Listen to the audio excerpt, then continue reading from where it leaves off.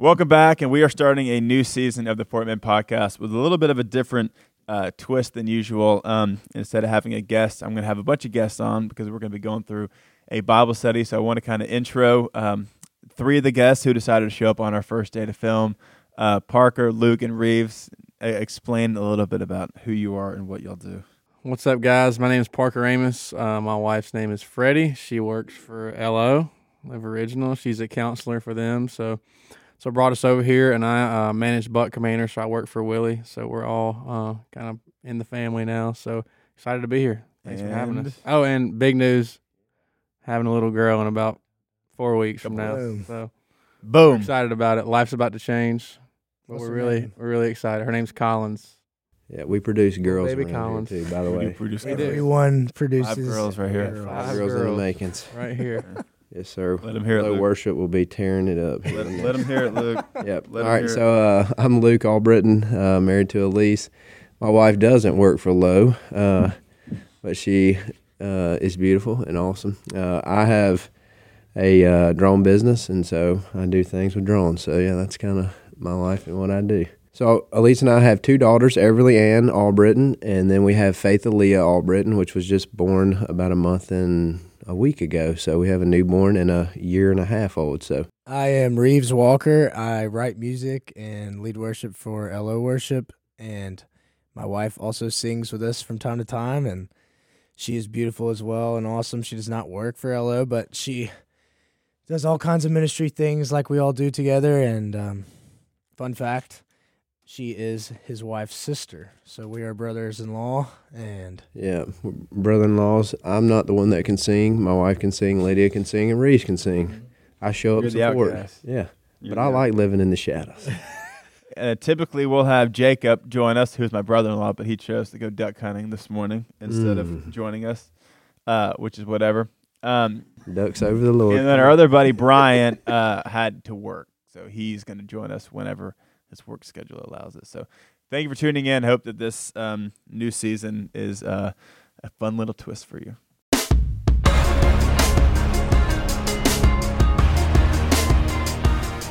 James 1, verse 1.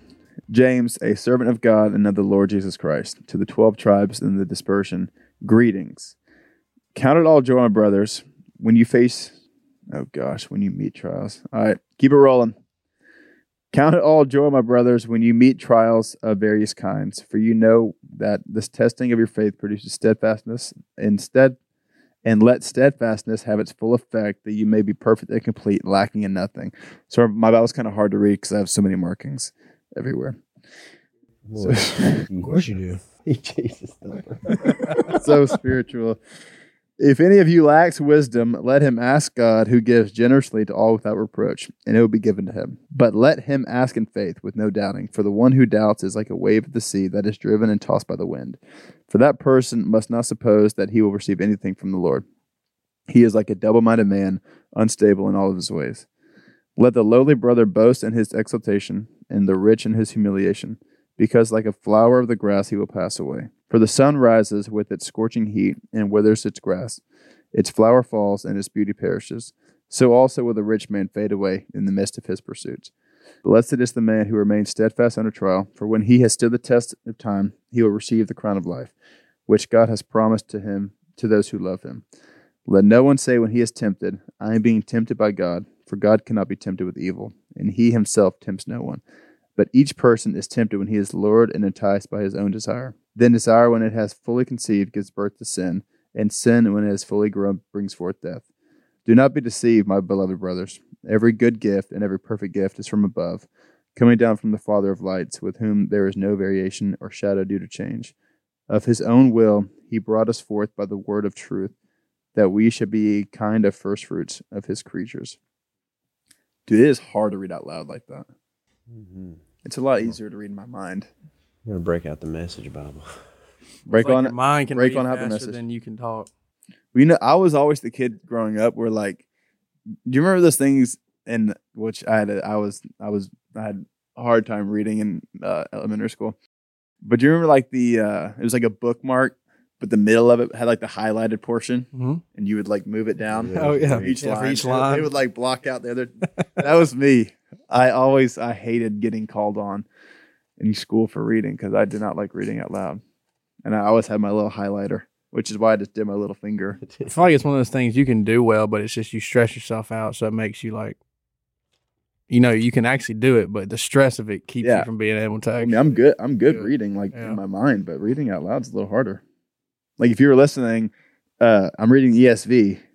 There's probably some things I said that made it seem maybe like it wasn't, but it was ESV. So, but we're gonna get on into it. I hope that just this conversation, it's encouraging and it's uplifting, but also challenging. And this is how we do a Bible study. We just pick a book and we go through it, and oftentimes it leads to confessional moments and accountability, and but all still tying back into the Word. So we're gonna talk about James 2 because this is a verse that I think it's really pivotal just to kind of start out with. It says, "Count it all joy, my brothers, when you meet trials of various kinds, for you know that the testing of your faith produces steadfastness." I feel like many people like reference this verse all the time, even like non-believers. It's like, consider it joy. Well, maybe not non-believers, but it's such a common thing to say to even like this to tell people that, right. Like football players when they going through some football hard players. games, or whatever. Boys, if we ain't suffering, then we ain't gonna win this game. That whole mentality, yeah. But it's even like It's like Philippians 4:13. Yeah, it's like Jeremiah 29:11. Right. Like it's you kind of group that in to where it can become flippant. Yeah. Versus like, okay, how do I actually? Because when you're actually in something that sucks, it is not like the last thing you want to say is, "Well, count it joy," because it's going to produce steadfastness. It's like It almost would bother me when someone says it. Oh yeah, it's in the face of the trial, right? When you're in it. Well, because it's hard, like and I think that's the thing that can be confusing at times. Is like, how do you get to a point where like because I think that's the thing I wrestle with. It's like when you're in a situation that's like awful or like not fun, it's like, how do you just, keep looking at it like, I'm just going to smile and not let it bother me. Yeah. Especially when it's like wave after wave of just like, pew, pew, pew.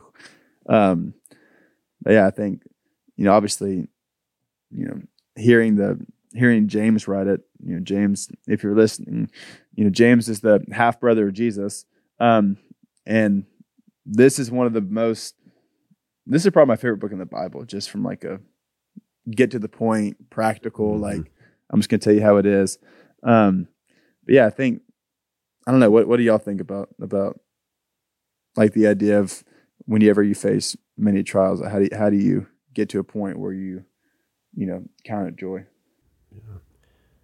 I don't know. I was thinking about this with it, like James saying here, it's like testing of the faith. And so like thinking about like when you go in to take a test, like it's got to do with preparation on like your outcome, right? And so in order for because I think about, we try to count this as joy when the trial happens, right? But I think preparation has to be done before the trial happens, as far as, because we know like happiness is circumstantial, right? Joy is something that is built off some type of foundation, right? That's something that's different. So, I don't know, I think for me is a lot of times why I do get frustrated with this is because of like the preparation leading up to it. Maybe I'm not prepared enough for these sufferings, whatever the sufferings may be. And he kind of says trials here, and that can mean, anything from death to just like a relationship struggle. It could be, a lot of things. Two ends of the spectrum. And so I think that's something for me that I've had to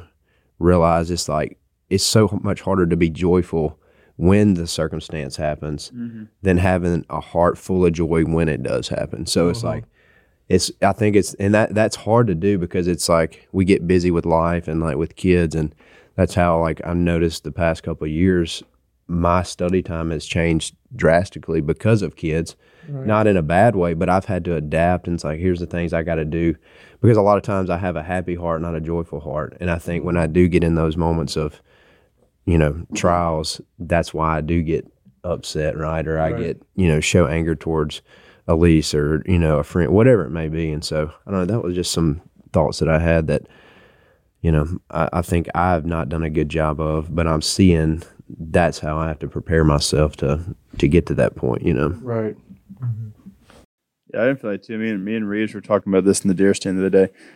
But I think even just with our culture and like social media, I think it's easy to like compare trials, to where it's like you see something like this family's going through something that's super traumatic, and then it almost like diminishes it, which to some extent it is nice to have, to be humble about like seeing situations like, well, I don't have it near as bad as that, but at the same time, it doesn't necessarily diminish like what you are going through. Like you said, Right. like relational conflict. Like even though it's not as big as like the death of a family member to somebody else, like to you in that moment, it still feels like something big.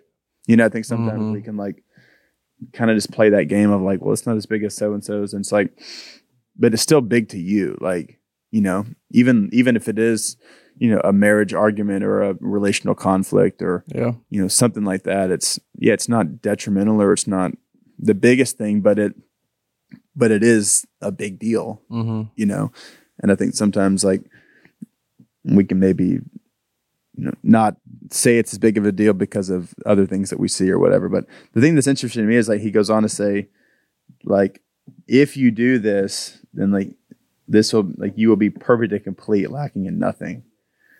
I think, 'cause, if you see people that are like, that do go through hard things and it doesn't shake them.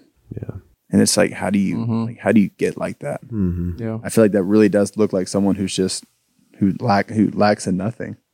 Like no matter that's Job, it's like no matter what happens to you, you're just content and you're not going to curse God. You're just going to consider it joy. I'm definitely not there. I'm nowhere near there. Pornography is not an easy topic to talk about, but it is something that we must talk about, especially for us men, whatever age group you are. I'm sure that you have at one point in your life been exposed to porn. For me, I used to be super addicted, man, throughout high school, early on in college. It was just something that I could not get a grasp on. And for the life of me, I just could not figure out how to defeat it. And I went through a long time period where it just had such a grip on my life. And it wasn't until I really found true accountability that I was able to be set free from it. And man, there are so many companies out there that are working against you, against your family, against your marriage even. And there is one company that is working for you, and that is Covenant Eyes. And Covenant Eyes has been the #1 trusted software for over 23 years for Christians seeking to live a porn-free life. So Victory by Covenant Eyes is a powerful tool that helps Christians who are serious and want to quit porn for good or never start. Victory combines industry-leading technology with decades of experience in leadership and recovery, content, accountability, and behavior change. The Victory app has powerful accountability features built in, and the optional blocking technology makes it an unparalleled tool in the fight to live a porn-free life. And Scripture also teaches us the importance of being accountable. If you look at Proverbs 27:17, as iron sharpens iron, so one person sharpens another. Or James 5:16, therefore confess your sins to one another and pray for each other so that you may be healed. The prayer of a righteous person is powerful and effective. So here's how it works.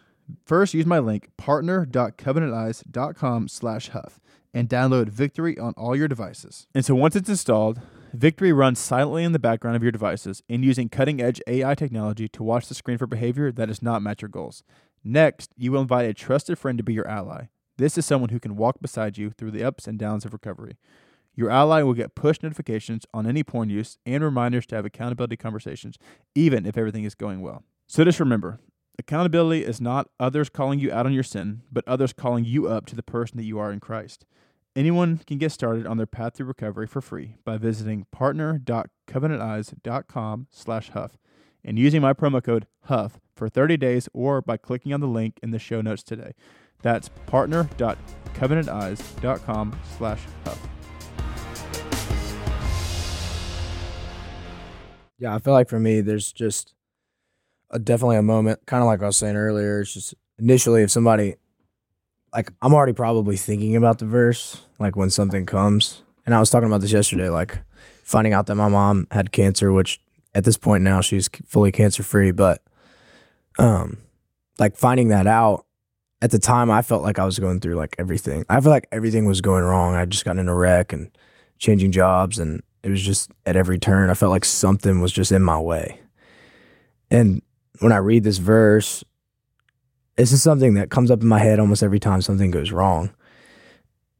But it's like I almost have a moment where the rubber finally meets the road.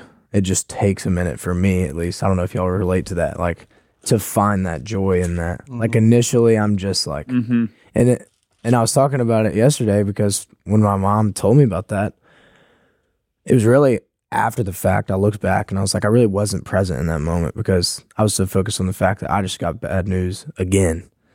And, you know, I even recognized it in the moment and I definitely like shifted and I was like, I'm sorry. I just can't believe that I just heard that like said to me, like, yeah. But it's just kind of like, you know what I'm saying? There's just like a moment where like that really, like faith just kind of kicks in and you just like go into overdrive and you're like, I know that he is good. Like that's all he can be. Right. And whatever comes out of this, like he's got greater vision than I do. So yeah. I think a common misconception with this verse is that we can't act like things are actually hard when they are. It's almost like you got to consider it joy, so you can't actually express or act like it's hard. Yeah. I just don't feel like that's what it's saying. I feel like it's saying you can take joy because you know that what this trial is doing in you is so worth actually going through it. Like what it's actually like, it's producing this faith in you, it's producing this perseverance in you. Because I know I've experienced some of the closest times with God when it's been the hardest, like in the actual hardest season. So I think, yes, we can find that joy. It doesn't mean we have to act like this horrible situation isn't horrible, but it's because God's meeting you in that and what he's producing in you. That's what you're finding joy on. You know, you don't have to just fake it. Yeah. Till you make it through. That's good. I think it's like what you said. It's like it's a testing of your faith. You know, it's not just like a test of your faith, but it's like a testing. And it says it produces. So like for something to produce, that's like over time. Right. And obviously, you know how much I love hypotheticals. Yes, you do. Like when I read this verse, like this is just what I think when I read this verse, and it's not true. It's just what I think of. Like we just talk about like being in a wreck. I would read this verse and think like you get in a terrible accident and you're supposed to be just like smiling. Like, you know, like that's just what I see. It's like, I'm considering it joy. Like I'm just going to have a smile on my face. And the guy's like, why are you so happy? And then you just get to share the gospel. Like, but it doesn't, like life doesn't really necessarily happen like that. No. yeah, You know, I think I read that verse and I'm like, I'm just supposed to just smile and act like everything. And I think that's the thing too, even with church, it's like people always act like everything's okay. Yeah. You know, I think sometimes that ties into it of like, I know that I'm supposed to like I'm in a trial, but and it's going to produce this eventually. But like you said, you can't neglect that it's actually difficult and hard and like not fun to endure. You know, the Bible talks all throughout Scripture about endurance and enduring. But yeah, I think that's something that we can do a bad job at is like having just that misconception of like that you actually can have emotions towards something bad, right? You know, struggle, yeah. Like to struggle. Yeah, I know some of y'all this way too, but just the way I grew up, it was very much like everything was always okay. You never talked about your problems or any negative emotions. And so I know why that's like these settings are so important is we can actually look at each other and be like, hey, it's okay to not be okay. Because when you just get isolated, you're like, oh no, I can take it on by myself. I can keep going. It'll get better. Like you never really. Yeah, and I think get real to like y'all's point. Us as guys, like we like hard things, but we don't like showing that we can't do hard things. Right. And so it's like the world portrays that as weakness. Whenever like we want to go do hard things, we want to lift heavy weights, we want to, you know, do things that seem to be hard. But when we don't accomplish them, then we don't want to admit that we didn't accomplish it because we're prideful. Right. You know, and so and I think, man, this verse has been. Like with faith being named faith, like this verse just really rang true the last 2 months of my life. Sorry, this is very serious. I'm just laughing at your swivel chair. I can't sit still. just rock. Just rock back and forth. But it's one of those. Like it was almost. I was fearful to even name her faith because Elise and I talked about this. But I was like, like nothing bad can happen. She's been healthy this whole time. And then, obviously, I'm not going to get into detail, but as soon as she was born, everything went south. And so it's like, man, the Lord, this, like, I can say that I have faith and like, but like, was I prepared? And I feel like the Lord was preparing me up to that day, because at that point in time, as a dad, you want to be able to do anything to help your family or your kids, right? And like, I sat there and I literally couldn't do anything. Like, and it was tough. Like, I was like, man, I can't, like, there's nothing I can do, right? And so I think that was, this verse is like, I guess hits me pretty emotionally just because of faith being faith. But like, it was a time in my life I had to truly hit, like, God's got to take care of this girl's suffering to breathe. And it's like, okay, like, I'm seeing somebody else suffer. And I think that's what we see in our life, like, as a community of brothers, is like when another brother hurts, you hurt for them because you love them, you know, and but you want to help them. And like, I think when we get to that type of humility with each other, it's like, it's okay not to be okay, like you were saying, Parker. And so yeah, that was something I think for me has been a big deal, you know. Yeah, it's really good. Well, I know that you also love the next verse. If you want to read that and speak to that, Luke, the wisdom part. Yeah. So if any of you lacks wisdom, let him ask from God. He who gives generously to all without reproach, and it will be given to him. And this is a big deal here. It says, but let him ask in faith with no doubting. For the one who doubts is like a wave in the sea that is driven and tossed by the wind. And man, that's, we were kind of talking about this before we started, but if this is not one of the biggest struggles that I think that, like, I have faith, but it's like the whole, you know, Jesus talks about the faith of a mustard seed, the size it takes to move a mountain. But when we think we have faith, it's not 100%, right? It's 99, which to him is not, like, you have to truly believe that. And so I think about that living in the land of lukewarmness kind of ties in with this. And I'm like, man, how many times do I ask God for things that, like, man, I'm pretty sure he's going to make this happen. Right. But it's those, like, man, you still have doubt. And that's obviously the enemy's deception, that we're, you know, get deceived or whatever it may be that gives us that doubt. And so, I don't know, man, it really stepped on my toes reading this but I also seen it come alive in the past couple of months of, like, God, I truly trust and believe that you're going to make this, like, that faith is going to breathe again, right? Normally, like, she's going to come home to, you know, one day. And so yeah, y'all hit on that, because that's something that I think in this world, like, we do just ask and we expect, but we ask with not the faith that James is talking here, you know? Yeah. I want to go back to, there was something I'd read in Proverbs.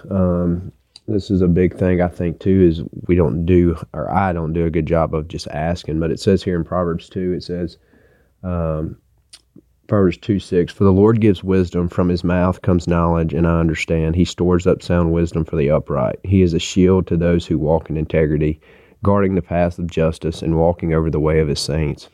And so that's something, that's obviously a gift that Jesus gives us, is wisdom, right? But also that's something that we have to ask for, right? We have to seek out, and that's what, you know, I think it's in Matthew 7. He says, you know, asking it will be given, seeking you'll find, and knock, and that door will be open. And so asking for that wisdom is the first thing that I even forget to even ask for, right? I just expect to get into this word and the Spirit to lead me, but I don't ask for his guidance, right? I don't ask for his wisdom. Like, God, it's your thoughts, not mine, your words, not my words. And so, I don't know, that's a big deal, I think, is like just going to the Lord and like, hey, God, I need your wisdom now. Like, obviously that has to come through our actions, right, to get into this word. Like, God's not just going to hear it. Let me just give you this wisdom, right?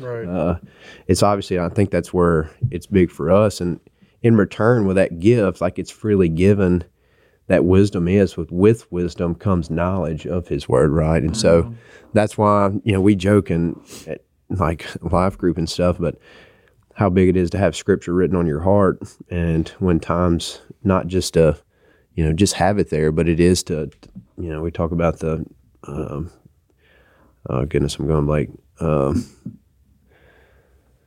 breastplate of righteousness, y'all help me out, the shield of faith, the sword of the word, right? Yeah, the sword of the Spirit, all those things, like having ready to fight off Satan, right? And so the sword being the word, and having the word on your heart, I think is what helps with that. So taking care of your health is not always easy, but it should be simple. And that is why I started taking AG1 a couple years ago, because I wanted something that tasted delicious and that I knew was going to give me all the nutritional benefits that I needed to take on the day. So for me, I love working out. I love health. And AG1 it's been a game changer for me, because I do not like taking coffee in the mornings. I don't like taking pills. I don't like taking supplements. And AG1 has been something in the mornings that's been a go-to for me, because, like I said, it tastes delicious. It gives me energy for the day. And not only that, it helps me be more focused, nourished, strong, and ready to take on the day. So it's just one scoop mixed in water once a day, every day. And by doing that, that makes me feel all those things that I just said. So for me, I love drinking it cold. I have my cup and I put a bunch of ice in it with 16 ounces of water. That's just how I do it. And I mix one scoop, and that gives me all the benefits that I need for the day. And I really started to take AG1 because, like I said, I don't like taking pills. I don't like taking vitamins, and I don't like having caffeine in the mornings. So I wanted something that could help all those things while still tasting delicious. And that is what AG1 has been for me. And I've even felt the difference in my recovery. Like I said, even if I don't take it right in the mornings, or if I don't work out that day, I still love trying to take it in the mornings. And if I forget, I love to take it just at some point throughout the day, because I do notice a difference in my health, but also just my recovery for some of the strenuous workouts that I've been doing lately. And so I've recommended AG1 to all of my friends and my family. My dad has been the latest on the health kick of AG1. He even texted me the other day if I could ask AG1 some questions about their product. My wife, Sadie, loves to take it as well, and I've gotten so many friends on it in the past. You've heard me talk about John David from the Duck Call Room, and my neighbor in the past, and so many people that I love that are my friends, my family, love taking AG1 as well. And we travel a lot, and oftentimes the places we go, there are not many healthy options to the places we go, which is why I love to bring my AG1 travel packs with me, because it gives me the health that I need on the go while still tasting delicious, and I can get my gains in whenever I'm traveling. So if there's one product that I had to recommend to elevate your health, it's going to be AG1, and that's why I've partnered with them for so long. So if you want to take ownership of your health, start with AG1. Try AG1 and get a free 1-year supply of vitamin D3 plus K2 and 5 free AG1 travel packs with your first purchase, exclusively at drinkag1.com/Huff. That's drinkag1.com/Huff. Go check it out today. Yeah, I think this verse too, it's like, this verse kind of confuses me at times. And I think sometimes a thing I do that I think can start like sincere, but I think can sometimes turn into a cop-out. At least that I've kind of seen in my life, is like whenever I read this verse and I think about my life of, how do I ask God and not doubt? Like, because I think all of us doubt. Like, I think about the man in the Gospels that says, I believe, but help my unbelief. Which, like, it's a great verse. It's like one of my favorite verses. But I think sometimes it can get to where it's like a cop out for a verse like this. You know what I'm saying? Like, I believe God, but help any unbelief, but help my unbelief. And it's like, well, you're just kind of saying that because you're still doubting. Yeah. So I don't know. I feel like then he goes on to say he's like a double-minded man, unstable in all of his ways. And I'm like, that seems a little harsh. Yeah. He's like, this person should expect to receive nothing from God. Yeah, and I think though too, right? That setting you're talking about, that man's son was, I think he was crippled or either blind, something. Yeah, I can't remember if that was him, or if it was like if he was back at the. Because I think he was asking the Lord that because his son had been sick or whatever for so long, and so it's that whole point of suffering right there, right? And I think that's where, like you're saying, you struggle with that, and it is a cop out, because a lot of times, like I was just saying this to Elise, like, because I'm having some, like, Lord, I believe in you and trust you, but like there's times like I have disbelief that you're going to come through with it. And I think with our doubting, that's where Jesus' wisdom can shine through if we choose to ask and get into this, right? And so I don't know. Yeah, that's a good point, because I think everybody knows that verse and says, Lord, I believe. But like Jesus says, the demons even believe. And so and they shudder. So there's more to believe in. It's also the following and actually following Jesus. But so I know something that stuck out to me even reading it just now. I've heard it, but it just hit me differently today. But it says he gives this wisdom generously to all without finding fault. And just thinking about, a lot of times I feel like for me, like I don't ask for that wisdom because I know like what I've done lately, right? I have that shame. It's like, I don't feel worthy to receive that wisdom or that guidance from the Lord. But that truth of like, he does give generously to all without finding fault, It is about, again, going back to the faith, it is about our faith in him, not about how well we've obeyed or behaved lately. So anyways, it's just that comforting of his grace that he still does extend that wisdom and how undeserving we are. Yeah. Because there's so many things you can doubt. Like, you can even doubt that he'll give it to you generously. Like, He'll just give me just a little bit. yeah, like that. Like that's what you can think. It's like you. Yeah. Well, I said this earlier. I looked at this earlier. So God's just going to give me. If I ask, but I doubt. I'm like doubting myself for even asking because I feel stupid because of something else I've done in the day. Yeah. So then it's like, how is God going to give this to me generously if I've already done this? Right. So like that's what I'm saying. Doubt can play out. Like doubt even that God's good or that he's even real or that he actually will give it to you generously or that he hears. Like there's so many factors of like what you could actually doubt. Right. Yeah. And I think I was thinking about this. I don't think doubting is a bad thing, but I think if we live in that mindset where doubting becomes bad, and because if we don't doubt things, then there's no way we can dig in here to see if what we doubt is true or not, right? And so I think and I've had this discussion because somebody asked me like, well, is doubting a sin or is doubting bad? And I was like, well, doubting's bad if we live in doubt, right? It's the same way like if we live in fear, it's not bad to be fearful, right? And so I think that's for me is I had to teach myself is like, it's okay to doubt, maybe not even doubt, even question, but like not to live in that question and just constantly question it. Go find out for ourselves why do we have doubt, right? Or why do we question what God does? We'll get in here and dive in to see why. And because there's so many people in this book that's been through like way worse stuff. And, the things that they've come through. And I'm like, man, why don't I just get in here and find out for myself instead of questioning, what God is doing in my life. So. Yeah.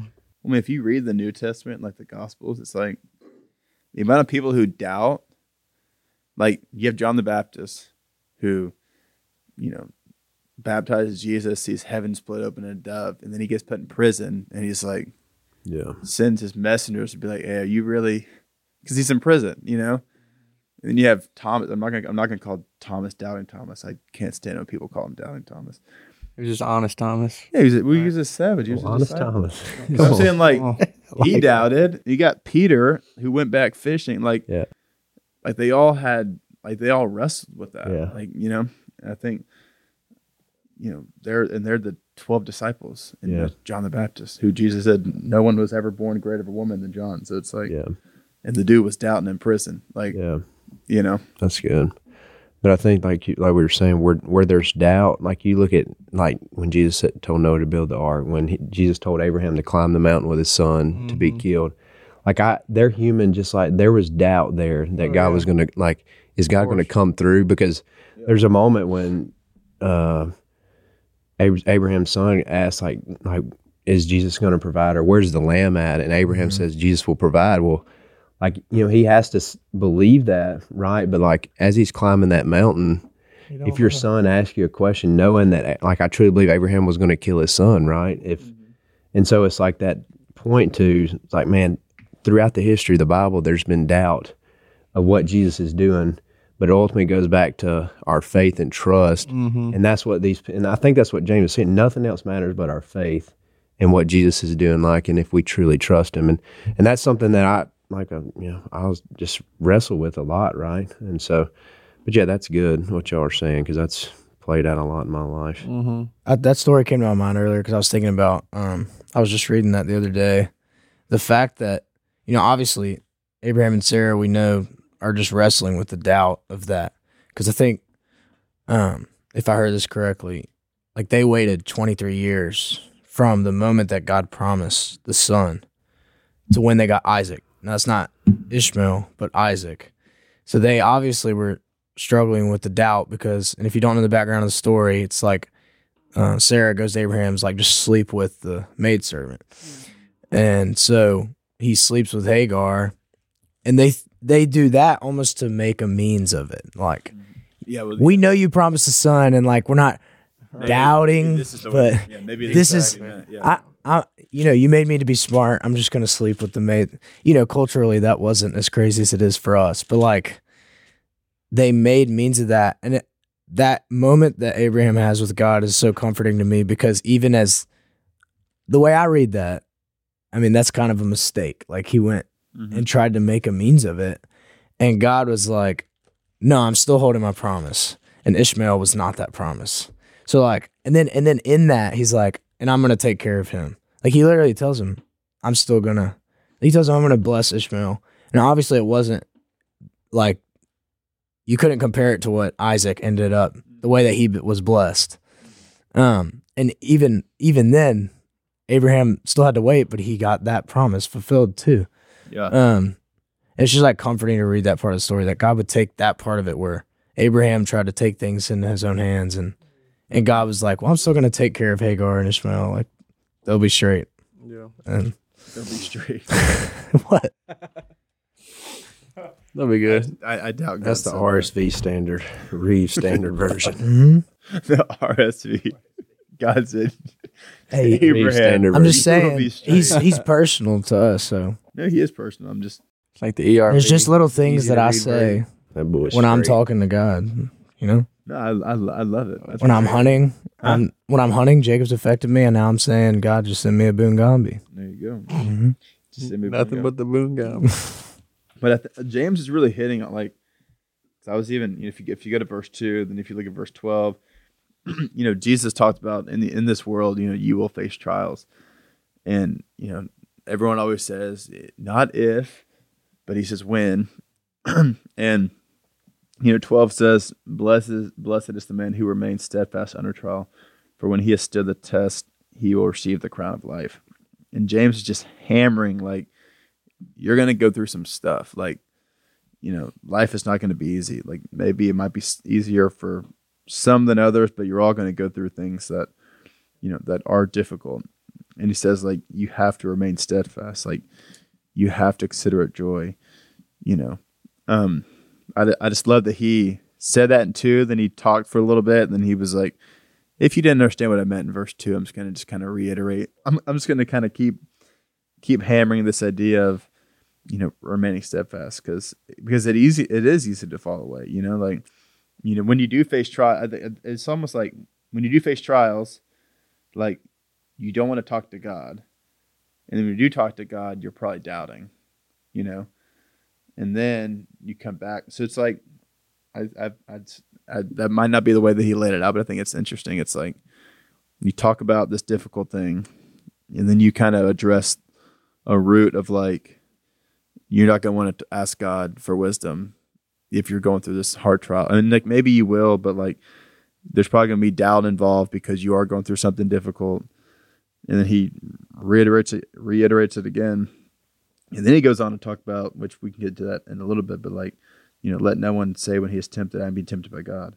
Like, so I feel like it's all this like inner dialogue in the text of like the way it's ordered for like, I don't know. I just whenever I read it, this is kind of how I see it. It's interesting. Like I think it's so just what's the word? I don't want to say literature, but like just the way that he like organizes the text. I think it's just super interesting. Yeah.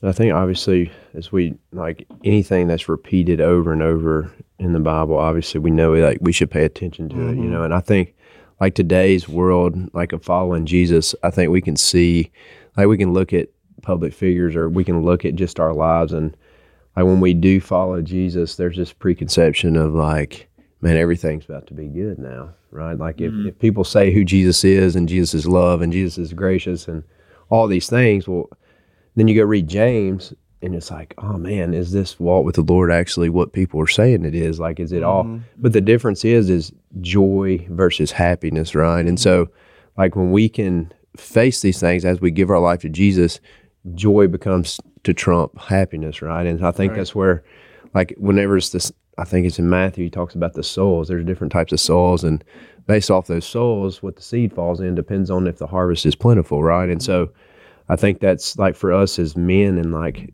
as we raise our kids to know, like, this is something to instill in our kids, man. Because Jesus tells us to his disciples, he's like, when you follow me, know, like, if I'm persecuted, you as well will be persecuted. Right. And as we know, what happened to most of the disciples, right? They were killed, murdered, crucified upside down, beheaded. And so it's like, man, like, we shouldn't beat around the bush, like, to people that are just starting to follow Jesus, like, hey, this is a war we're in. This is not just a physical, this is a spiritual battle that we have to fight daily with Satan. And he is coming after us from not like this. He's coming from back here, right? Like, we know Satan's a coward. So, like, that's what I was this is a big thing that I really try to live by, is like, we have all these breastplate of righteousness, your shield of faith, like your sword ready to defend off Satan. But man, there's nothing to cover our back. That's said in here. But what I see and the word teaches us, our brotherhood is who has our back type deal. And so it's like, what we do here is what keeps Satan from coming in our back door, because he ain't coming in the front. He ain't knocking on the front door. And that's like, if I know that, and I have Parker and Christian and Reeves, they're like, hey, I have your 6. It's like the whole SEAL team deal. It's like, if I got you, I have to trust that Reeves has got my back when I tell him something, right? I got to trust that Parker or Christian, like, he's got my back, and not just like got my back as like a brother. Like, if somebody's coming after my family or something that's said, like, they're going to stand up for me, right? And I think that's like the whole standing in the gap for your brother, right? You're going to, literally, it says there's no greater love than a brother to give up his life. And that's what Jesus tells us. And so it's like, do I love you enough to do that, you know? And so I think that's what you were saying, Christian, of like the redundancy here that James is saying is something that we can get like lost in, of like, think he's saying it over and over and over, but man, like there's got to be something to it, you know? Yeah. I feel like I can get wrapped up, like verse 13.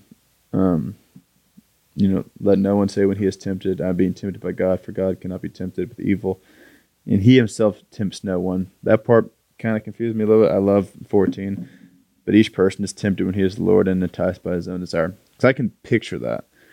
I think I know God doesn't tempt you necessarily, obviously, because the word says that. But I think sometimes I can misconstrue being put in certain situations. Of like, if I'm praying for patience or whatever, and I get put in a situation that like majorly tests that patience. Like, God's not necessarily like tempting me, but he's testing you. Like, so there's a difference between being tempted and being tested. Boy, come on, that'll preach.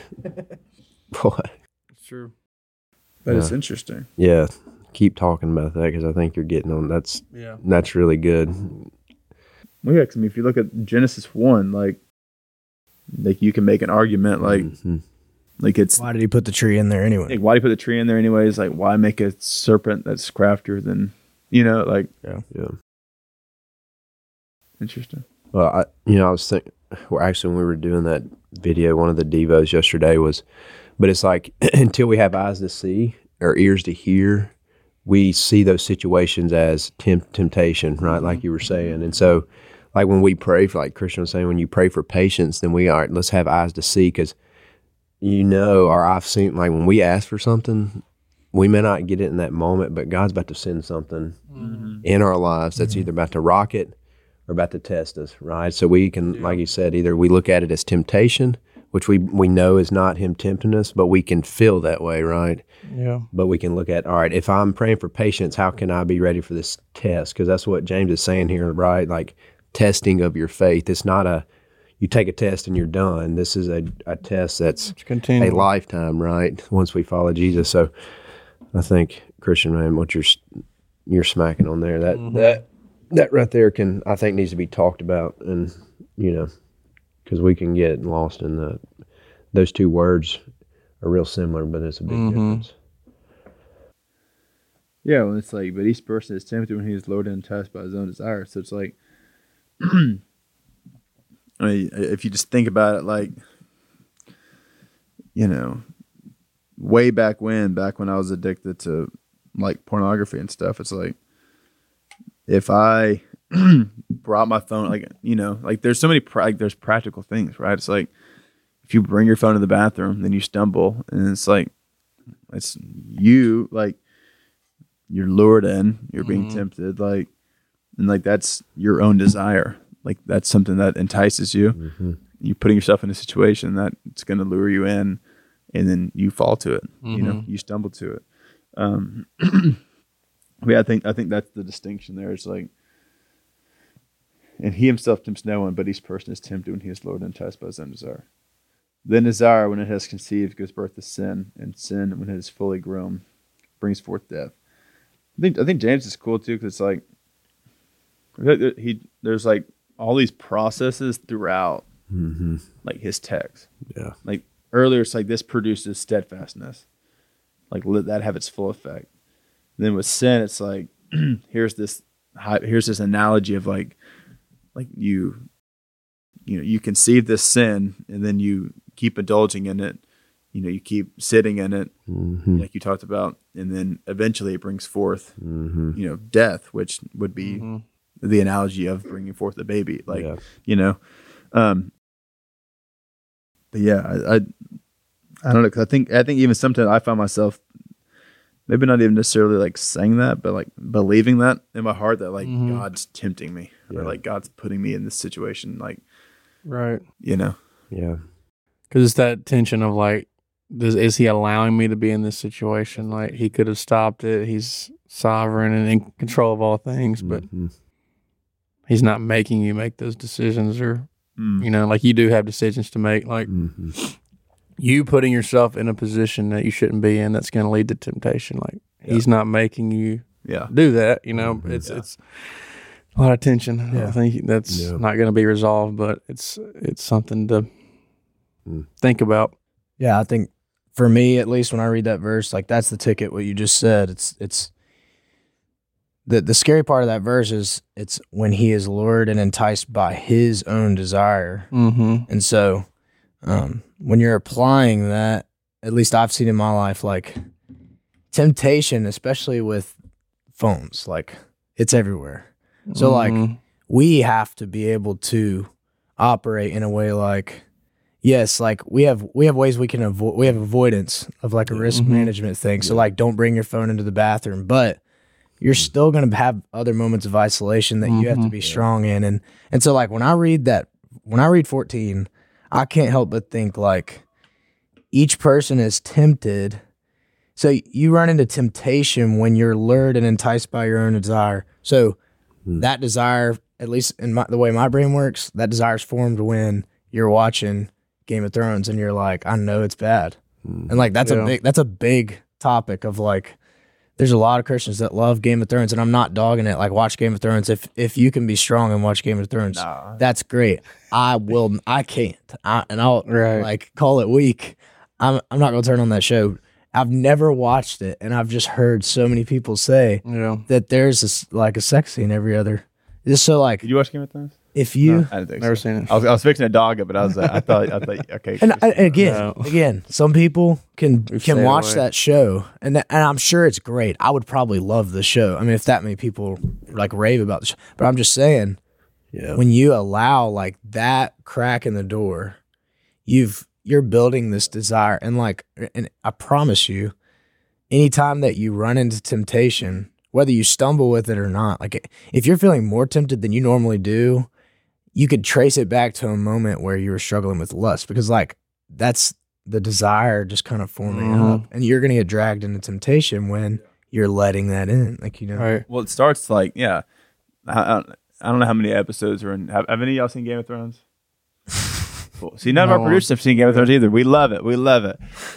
But it's like, but I'm saying you start with, well, if it does happen, I'm just going to fast forward that, right? Then season 4 rolls around, then it's instead of doing, 0.5, you're at 0.25, on the fast forward.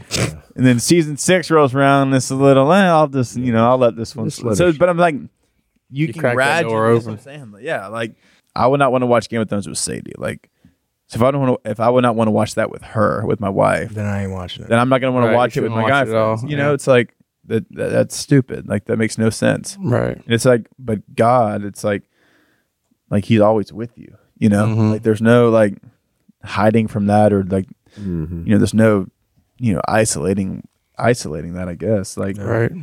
It's like he's with you when you're watching it with your wife or with your brothers or by yourself. Like All the time. he's like all the time. And I think that sometimes, yeah, I love that you brought that over here because, like I said, not a dog that obviously There's many shows. There's many shows that are like that.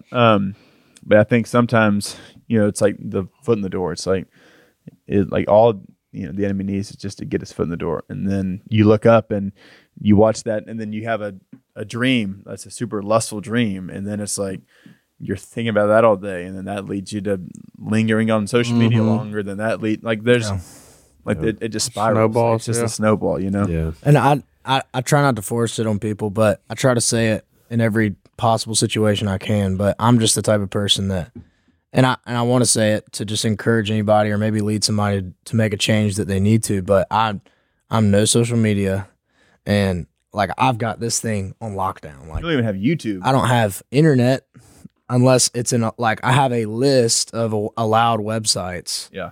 And like my wife knows about it, and I have guys that have the code. Like if I need to actually access a website, then they'll open it. But like I don't download apps, and I'm like, call it weak, whatever. I don't like. I'm going to restrict my access because think about where this has come. Like this is in the pocket of a lot of 5th graders and 4th graders, and it's you can access anything. And like that in our pocket everywhere we go. Like I just would rather not open myself up to that. Yeah. And it's just that's not for everybody, you know. And maybe there's a lot of career paths that rely on social media, but for me, I just don't. Yeah.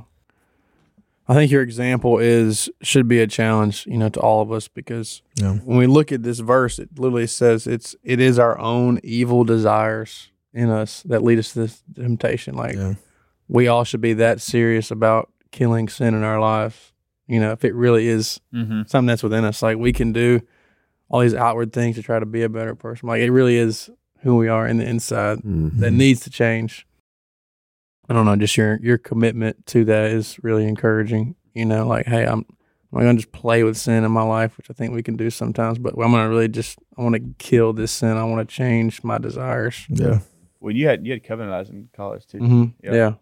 And I talked about covenant eyes on the podcast, and this is not an ad right now for covenant eyes, but it is a thing that you can like block certain websites. Yeah. Like if you everything, like no Pornhub, no, you know, new, like there's like, it blocks keywords, it blocks, you know, all those things. And if you're somebody that wrestles with that, like, you know, instead of just not having Snapchat, Instagram, Twitter, or whatever, like you can actually have a thing that blocks any web searches.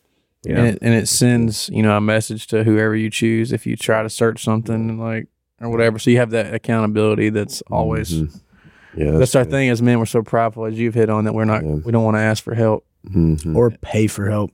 That's subscription based, if I'm not mistaken. It is, and that is like the biggest excuse. I've heard that so many times. Just crap. Like, I'm not paying for that. How worth it is it to you? Yeah, you know. Well, the way I've done it, a few times a month. The way I've done it is free, so maybe I'm that person. But I think to that y'all's points of that, man, is, and this is where you always hear like go toe to toe with the devil, and it's like, man, I am not going toe to toe with like.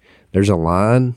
And if we go toe to toe with him, we're going to step over that line. And so, like what Reeves is saying, and like when you set those boundaries, we're 6 feet off that line, right? Now, yeah, sometimes we're going to get closer to that line. But if we set ourselves up with that line, he's going to win 9 times out of 10, right? And so I think that's why James says, like with conception, like when a baby's conceived, it's such a small thing that happens, but gives birth to something that's miraculous, right? Something that's so beautiful.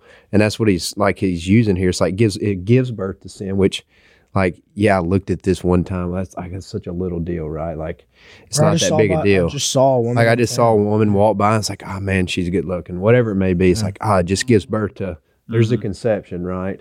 But then it keeps going. Then he says it grows into something fully grown. And so it comes from lusting to addiction to just consumption of your life, right? And so it's like you were towing the line, you cross the line, and then you live in that you're living on that side, right? And so I think that's like, man, I think that's like you have eyes to see where you have to limit yourself. Like I have to have eyes to see where I have to limit myself. Parker, Christian, and everybody's different in that way, but just like, for if you're listening, don't even set yourself up to toe that line, because we're just setting ourselves up to fail, right? And so having brothers to say like, hey, I know you struggle there, let's not toe that line, let's get off the line, right?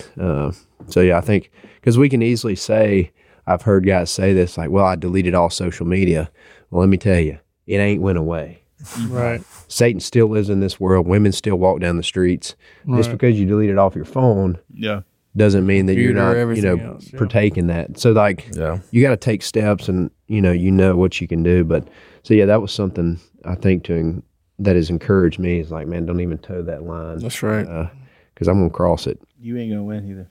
No. Well, we do have the victory, but and again, I don't want to put myself up against. Yeah, but then you're putting when you cross that line, you could put your marriage in a restriction of like, man, does my wife trust me, right? Or like you can like. Having two girls now, it's like, man, did they know what their daddy's doing? Like, and it changes your perspective on like, okay, now I see why dads are the way they are, because now when you have two girls and the way I looked at women or the way I acted upon whatever it may be, it's like, man, it's a whole perception change of. It's funny how you get something brought back into your life that you thought that's what life was all about, was like getting with women or talking with women or dating as many, whatever it may be, and then you have some of your own, you're like, man, it changes the whole thought process of what you think, so. I'm about to find out. I love God's humor, because he turns things right back to you and like, here, son, here was your old ways. Let's just look at it from this perspective of, so. Yeah, that's really good. Well, that concludes it for episode 1 of season 4. Thank you so much for tuning in, and stick with us for next week as we're going to do the rest of James 1, hearing and doing the word, which is potentially my favorite little segment of scripture. So tune in next week as we dive into verses 19 through 27.